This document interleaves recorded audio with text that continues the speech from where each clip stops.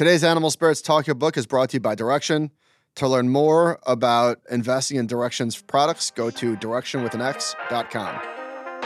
Welcome to Animal Spirits, a show about markets, life, and investing. Join Michael Batnick and Ben Carlson as they talk about what they're reading, writing, and watching. All opinions expressed by Michael and Ben are solely their own opinion and do not reflect the opinion of Ritholtz Wealth Management. This podcast is for informational purposes only and should not be relied upon for any investment decisions. Clients of Ritholtz Wealth Management may maintain positions in the securities discussed in this podcast. Welcome to Animal Spirits with Michael and Ben. I've told this story before, Ben, but I want to take for granted that all of our listeners have been listening to every word that we've said. I started using Direction's products in the early days, probably 2010. I used to think it was called Dirección because, you know, what did I know? You were an early adopter. What did I know? I remember I was a part-time worker. What's that called? I was a temp. Temporary employee, that's what it stands for. I was a temp employee at... I was going to say it's called unemployed, but no. You actually did have a job. Okay. No, literally. I was a temporary employee at Citi. Now that you asked, but what did I do?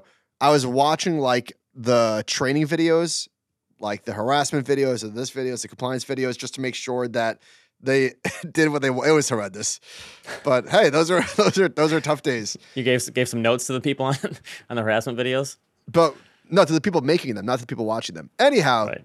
In order to pass time and to tickle the itch that I had in the markets, I was trading Directions products on my BlackBerry from my desk, and it was great fun. The ones that I was trading, I was late to the game. I was trading now mind you, this is 2010, several months after the stock market bottomed. Banks had already gone down 90%, whatever it is. You know what this genius idea was? I'm going to short banks with leverage. So you were banking on the double dip recession. I was an FAZ guy, which was the financial bear. And credit to me, I learned very early how these products work. These are trading vehicles, as we'll get into the conversation with Ed.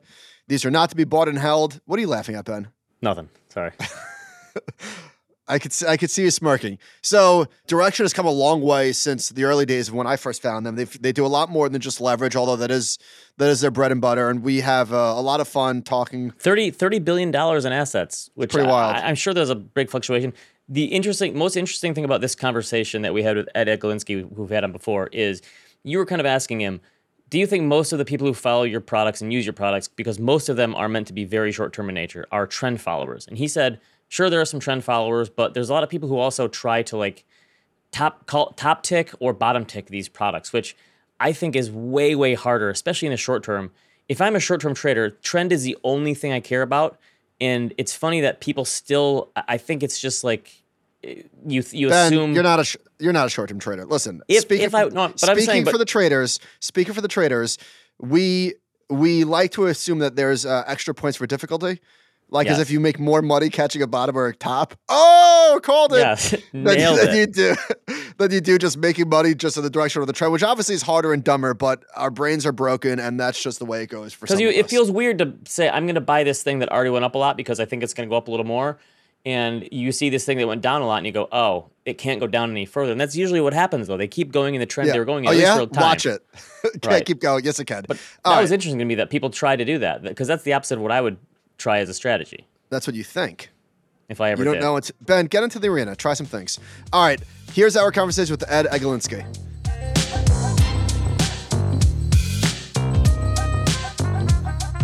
We're joined today by Ed Eglinski. Ed is the Managing Director and Head of Sales and Distribution and Alternatives at Direction. Ed, welcome back. Thanks for having me back. When I think of Direction, I think of the leveraged ETFs. I think that's where you made your bones. I don't know where that phrase came from, but I don't, not from me. I don't know where it came from. Remind the audience, I know you've been on before, but just bring us back up to speed. How do you all use leverage inside of the ETF? How does the actual sausage get made? Sure. On a bull fund, a leveraged bull fund, we'll look to either own a basket of the physical stock that the respective ETF index is tracking, and then what's called a swap on that index or ETF to provide the leverage.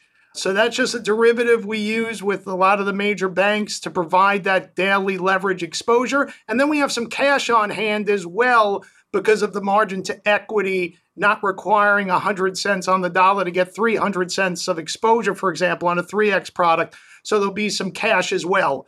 On the short side or the bear side, we don't hold any physical. We just hold a swap on that respective index, providing that leverage point. And there's also cash on hand as well. How does the interest rate environment impact the cost of that leverage? Because if you have a margin account somewhere, you're probably paying, 8 or 9% right now to borrow against your portfolio and put it into something else. Do those higher rates trickle down into the swap rates and the options? How does that work? Yeah, without getting into the minutia, certainly the swap rates in terms of the borrow will be a little higher when interest rates are higher, but also the collateral will be receiving more as well for the cash on hand. So when you look at using these products, first of all, they're for short-term active traders, as we all know. And for most clients, if they want to get leverage, they're going to have to utilize margin. With this type of structure as an ETF, you're getting that magnified exposure through the ETF wrapper. So I would say on average, it's probably more cost efficient to do it through a packaged ETF, even with a little bit of the higher cost for the swap, because you're getting a higher yield on the collateral or cash portion. And also you don't have the unlimited liability in a packaged ETF. Your liability is limited to your initial investment. So for a lot of investors out there, might be difficult to get margin. Also, the rates might be much higher at this point. Here's a way to get that leverage exposure in a packaged ETF, albeit they should know the risks associated with it. And on the short side, guys, it's even harder. Try to borrow stock or borrow a basket of stocks to short. In terms of a lot of trading platforms may not even let you do that because of the unlimited liability. So here's a way to take a bearish leverage position or non-leverage bearish position, again, with your liability being limited to the initial investment. And leverage can be used responsibly, but it could also be dangerous in the hands of people that don't know much about it. So let's not assume that listeners are well-versed in these products. I'm sure a lot of people that are listening right now have traded them and understand that these are not to be bought and held. But assume you're talking to a new listener, somebody that's new and would like to use leverage and likes the structure and ease of getting in and out of these products. Can you talk about why these things should not necessarily be bought and held, why these are more active vehicles as opposed to buy and hold vehicles? Sure. First off, of course, the leverage magnifies the risk, whether you're taking a bullish or bearish position. So this is definitely for people that are not risk adverse, that want to take on risk. In terms of the trading vehicle and how it works, the timing matters when trading leverage and inverse. You need to know how the mechanisms of these work and the daily reset of leverage, which I think is key, because when you hold these for one day, it should track that underlying index with whatever leverage point for that given day. But after one day, there's going to be what's called compounding. That could work for or against you. And these are path dependent. So the timing and the trend matters when you hold these. So these are important for the clients to know that these are timing vehicles and your timing matters. Let me just give you a quick example. Let's say you have a triple leverage bull product and you have $100 to start. And the first day your underlying index is up 5%. So that means you made 15% the first day. So your 100 goes to $115. But unfortunately, on the second day, that same index is down 5%, the underlying index. So you lost 15% the second day. You're below $100 after 2 days. So that's a simple 2-day example of compounding. You can't just add up the 2 days. I'm up 15% one day, I'm down 15% the next, I'm back to 100. Because of compounding, you're actually down after 2 days. So you really need to know how these work before you should consider trading these. And the most important thing is the daily reset of leverage. And when you own these beyond one day, and the timing and the path of that underlying index is imperative to whether or not that leverage could work for you or against you. I'm curious, how much of a trend do you see in the products? Obviously, there's times when certain things are hitting and times when they're not. In 2022, a year when bonds and stocks both got crushed, did you see a huge inflow into all the bearish products? Well, it's interesting. We saw a lot of inflows in bears, but we also saw some inflows in the bulls as well because of the fact that people were buying on the dip. Unfortunately, if you were trading for the most of the year, that buying on the dip mentality, depending on what we're talking about, didn't work. Now, as we move into 2023, we're seeing a lot of continued interest in the bear funds and some profit taking on the bull funds. But with that said, there's still some bull funds that have gotten a significant amount of inflows this year. So it really depends on the time period that you're referring to and where it's trending during that period of time to determine what our inflows or outflows would be. But just to give you an example of how these are being used correctly is all you have to do is look at the trading volume of our leverage and inverse ETFs on a given day. And you could have a situation where over the course of a couple of days, you could trade the assets of that ETF. And that's how they're designed for highly active trading and to monitor these on a day-to-day basis. Do you think that you would have any, let's say that there was a really sophisticated AI model that was built around the flows coming into and out of your products. Do you think based on that alone, there would be any predictive ability on what the market might do in the short term? Or is this just a reflection of how the market performed over the last 7 to 10 days based on the underlying instruments? It's a good question. Some people look at the contrarian indicators, but when you look at our flows, for example, and our assets, on average, it's still a high propensity towards bull funds. I think people have less of a propensity to short by nature. As a result of that, we're always skewed towards the bull side in terms of when you look at our total assets. But with that said, there are periods of time where we see significant inflows in bear funds, either to protect short-term gains or an outright short that they want to initiate. For example, NVIDIA this month, we just launched the 1.5 times bull non-leverage inverse bear on NVIDIA. Now, it's up 200% roughly for the year, give or take what's happening today. Yet this month, NVIDIA is down 12%. So the timing matters. So you could have a 1.5 times bull that's really worked out well for you in NVIDIA. But at the same time, if you timed it properly this month, if you were short NVIDIA, non-leverage inverse short, you made money. So it really depends. But I think the best example of showing why these are not long-term holds is you look at yin and yang this year, for example. That's a triple leverage. Some people might be familiar with the China FTSE 50 or FXI, which is the non-leverage version. We have a triple leverage bull and bear, yin and yang on that China FTSE 50. Both the bull and bear are down this year. Why? Because there's been volatility in both directions. And there tends to be decay when that happens. If you hold the leverage products for long periods of time, if there's a lot of volatility and no directional or discernible one-way movement. So you could have nailed the macro on this and said, we think Chinese stocks are still going to get crushed because of all the stuff that they're going through. But if you put this trade on, this bear times 3, the Yang fund, and held on to it, you'd have lost money. Correct. It's a great lesson. Yeah. I mean, same thing with regional banks. That's another one. We have a triple leverage bull on the regional banks, DPST. If you timed it right and owned it in the month of March, you would have got crushed. You would have lost over 60% in DPST because the regional banks, which it tracks, had a horrific downward month and some unfortunate bankruptcies there. But if you look at July and timed it properly, the month of July, regional banks really had a strong month. And DPST, which is the triple leverage, was up over 60%. So when I mention the timing matters, these are timing vehicles. They're not to be held indefinitely. And Ben, this isn't for you. It's for people like me.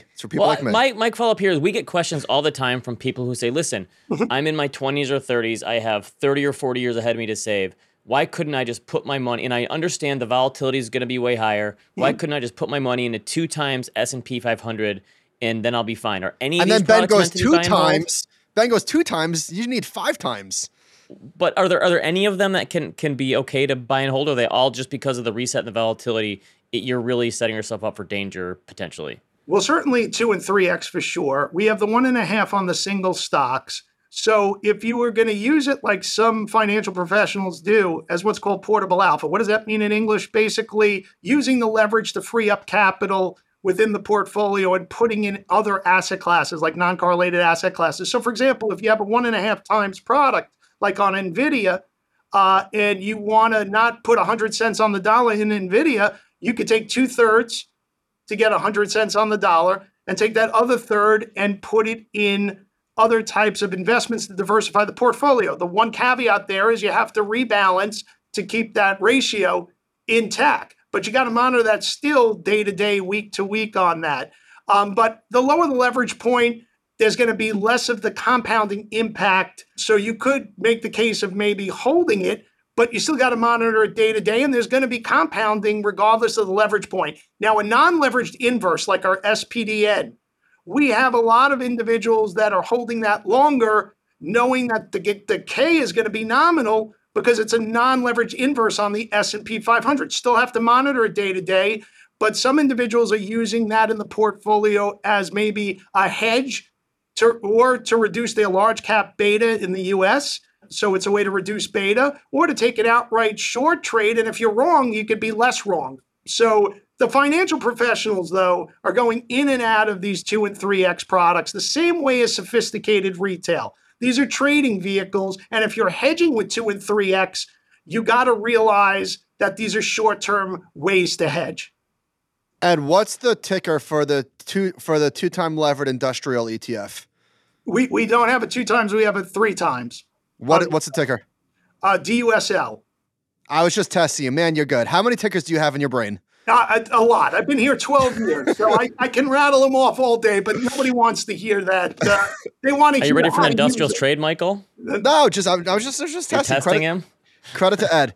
All right, so I would guess that people that are using leverage are more likely to be trend followers than they are trying to catch the bottom. In other words, if the stock market's going up, they're more likely to buy leverage on the bull as opposed to saying, no, this is the top. I'm gonna leverage the bear. Conversely, if the stock is going down, I'm guessing that they're probably going to be shorting as opposed to catching the bottom and going the other way. Is that I know there's probably exceptions all over the place, but would you say is that generally true, or do you not see it that way?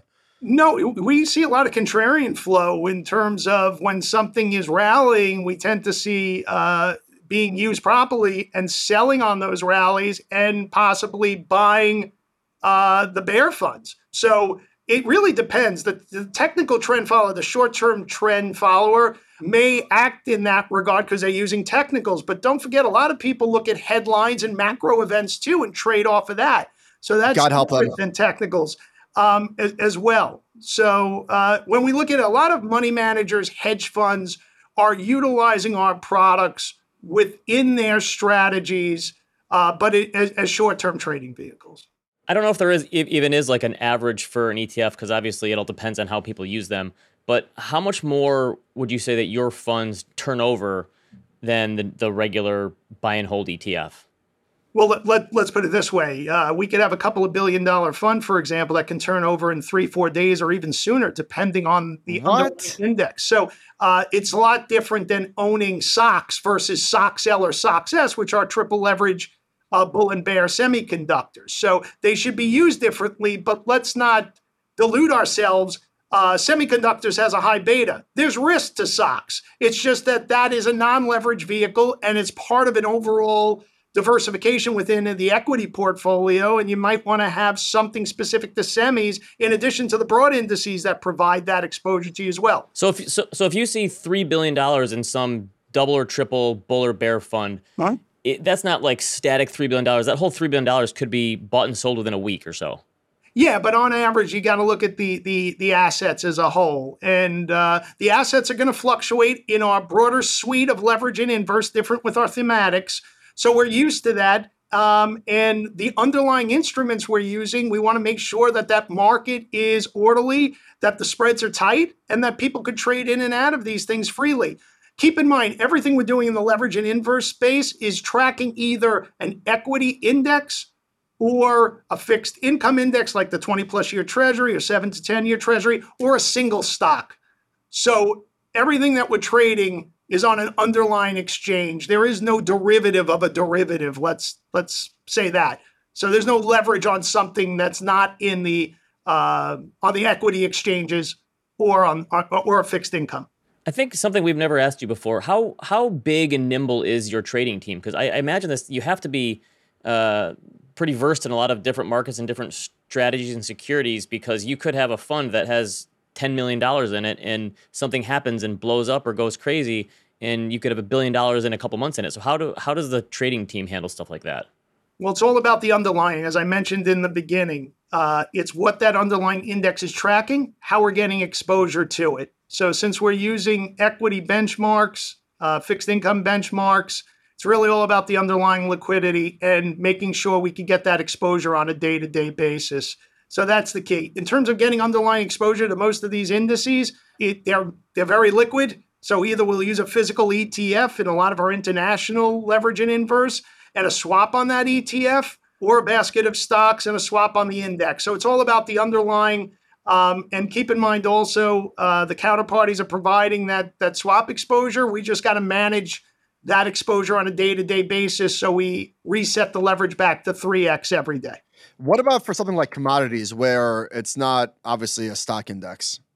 Well, it's different. We don't have any leverage or inverse physical commodities. Everything that we do in the commodity space is commodity-related equities. So, for example, we have leverage and inverse exposure on the Energy Select Sector Index, which, of course, is a basket of stocks. Chevron and Exxon lead the way there. And we also have it on the S&P Oil, Gas, Exploration, and Production Index. So those are all baskets of stocks. Same thing with the gold miners and junior gold miners, 2X bull and bears there. The only thing we have in the physical commodity space is non-leverage. So if you wanted a pure commodity play that was more as a part of a diversification of an overall portfolio, we have our COM ETF that could be utilized more as strategic asset allocation for clients to diversify their equity and bond exposure. If they feel inflation is going to stay, you would want to own a broad basket of commodities. The one distinction with the R product versus maybe the Goldman Sachs Commodity Index or the Bloomberg Commodity Index, which are good proxies for the broader commodity space, but they're static long only, and you really can't hold those indefinitely. You got to be sort of tactical with it. Our strategy actually will be longer in cash based on price trends. And it's completely rules-based. We licensed an index from a CTA, Commodity Trading Advisor, Auspice Capital. It's been out there for many years, the index. The ETF's been over 6 years. But one of the distinctions is it won't be static 100% long. Right now, we're long 6 out of the 12 commodities. It's not because I woke up in the morning and decided to do it. It's because of price trends that we're tracking that index. So we're long crude oil, heating oil, and gasoline. That wasn't the case at the beginning of the year. And as you guys know, there's been a tremendous rally in energy stocks in the third quarter, and along with crude oil. And although they're not directly related, I'm sure the increase in crude oil prices has definitely been a tailwind for energy stocks, and you're seeing that. Is that an equal weighted index then with the commodities, or are they weighted close to some benchmark? It's equal weighted based on risk. Okay. So when the position's put on, it'll size the position based on its current volatility, but it equal weights on risk. So on average, a commodity will receive anywhere from 7 to 15%, depending on that underlying commodity risk level when the position's put on. So it's a sort of a risk parity in that regard. That's more of a buy and hold approach to commodity investing. It tries to capture the majority of the commodity upside, but also try to mitigate the downside risk that's often associated with broad commodity benchmarks, because commodities are very volatile and can be both to the up and downside. Now, I know Direxion has a wide suite of products, but the market, and when I say the market, I'm talking about the S&P 500, has been fairly boring this year. The VIX has been sub 15 for a few days or weeks. Do people overtrade in boring markets, or is there more likely to be activity in your leverage products when the VIX is, say, at 20 or 25? Well, I think, volatility always helps, but also if you have low vol and a trending stair-stepping up market, which is for the most part what we've had this year, that provides opportunity as well. So if it's volatility that is extreme and is fluctuating and doesn't have a discernible direction, that could be a difficult market for traders. But this year, even though the vol's been low, the market's mostly stair-stepped up. But with that said, there are opportunities on the short side if you time it well also. Look at China this year. Underperformed the U.S. market the last couple of years. Very volatile this year. and you could have had opportunity to make money on the bull and bear side, but the trend for the most part has been down, but there have been very dramatic spikes to the upside with China during the course of this year as well. Have you seen an increase in interest in the fixed income products? Because that's another one that's generally a boring market, but bonds have gotten killed. So have you seen people trying to time that market as well? Try asking any 60-40 manager or target date fund how they feel about how boring fixed income was in 2022 and now in 2023. So you're right. The volatility's picked up there with the Fed, and coincidentally, they're meeting today and making a decision. We're seeing a lot of volume on our TMF, TMV, which is the triple leverage bull and bear, respectively, on the 20-plus year Treasury. We're also seeing trading on the 7 to 10 year. But unlike for the balance of the year, the largest inflows of any of our ETFs this year has been TMF. So people have been bucking the trend. That's our triple leverage bull on the 20-plus year. Outside the first quarter, it's been a challenge for the balance of the year. When you're looking at U.S. interest rates, they've trended mostly higher. That's interesting. So the bull product for this has way more assets than the bear product by like a huge multiple. So you're right. People are still trying to catch fallen rates, it looks like. Yep, on the 20-plus year in particular, but we're seeing in the 7 to 10 year to a much smaller degree. I guess as the duration goes out, the volatility might increase, which it should ideally. But if you look at this year, for example, short-term rates have definitely been very volatile in their own right, and you have an inverted yield curve right now. But a lot of people like to trade off the headlines with treasuries. CPI, PPI last week, for example. And then, of course, it's not really what the Fed's going to do today, because I think most pundits, they could be wrong, but most pundits feel that they're going to do nothing today. But certainly November, the next Fed meeting, the Fed fund futures at about 30-40% is telling you they may hike one more time again. So that could catch people by surprise. So the Fed commentary, forward-looking guidance is going to be key today. Where else are you seeing interest in terms of flows and the conversations that you're having with your clients? Well, we continue to see interest in some of the single stocks, particularly Tesla, TSLL and TSLS. Predominantly, though, on the bull side, that crossed $1 billion in assets, and that's only been out a little over a year. Man. So Tesla has a cult following all to its own. It's had volume that's been greater than the SPY at times in a given day. Wait, that's the Tesla common stock. Tesla? Okay, got it. Common stock. So, but just to give you an idea of how popular it is, and it's really trades on its own merits, I think. And it's polarizing because you have Musk and headlines always there. So it's a perfect stock to trade because of the volatility. And most this year, it's been to the upside. Last year, of course, just the opposite. We have actually leverage 1.5 times bull, non-leverage bear on 6 of the 7 Magnificent 7. The only one we don't have it on is Meta. And as I mentioned before, we just launched NVIDIA a little over a week ago. So we're seeing some activity there. So, if you wanted to trade the Magnificent 7, of course, the S&P leverage products, we have a FANG Plus that includes all 7 amongst 3 other stocks within there. That's a 2X bull. And for those, that want to move away from the Magnificent 7 and the heavy concentration it has, not just in the S&P, but the NASDAQ 100, people could look at an equal weight NASDAQ 100. We're seeing a lot of interest there, non-leveraged, more part of a diversifying their overall large cap exposure. They want to move away from the heavy emphasis. What's the ticker on that equal weighted NASDAQ? QQQE. Thank you. Okay. QQQE. Ed, you got what about the unmagnificent 493? Well, you're getting definitely a lot more exposure with the equal weight when Apple has the same weighting as Lucid, which I believe is the 100th stock in the NASDAQ 100. So certainly an equal weight approach might make sense to a lot of your listeners if they want to diversify outside that Magnificent 7, because it's a very heavy weighting in the NASDAQ. Ben's getting excited. No, this is interesting. So the equal weight NASDAQ 100 that you have is up 20% year to date. I bet that would shock people because most people assume, well, it's just those big stocks that are carrying the day. So other tech stocks are doing pretty well this year. Yeah, it's interesting. You guys know better than I do. The NASDAQ 100 is only 60% tech. It is a high weighting of tech, but there are other sectors in there too that are represented. And most people associate, of course, because of the Magnificent 7, that it's tech-heavy bias, which it is. But the equal weight, of course, you're going to have less emphasis on the tech sector and more emphasis on some of the other sectors. So again, that's a little more balanced. Now, the NASDAQ 100 is up 40%. So, the equal weight's up about half that.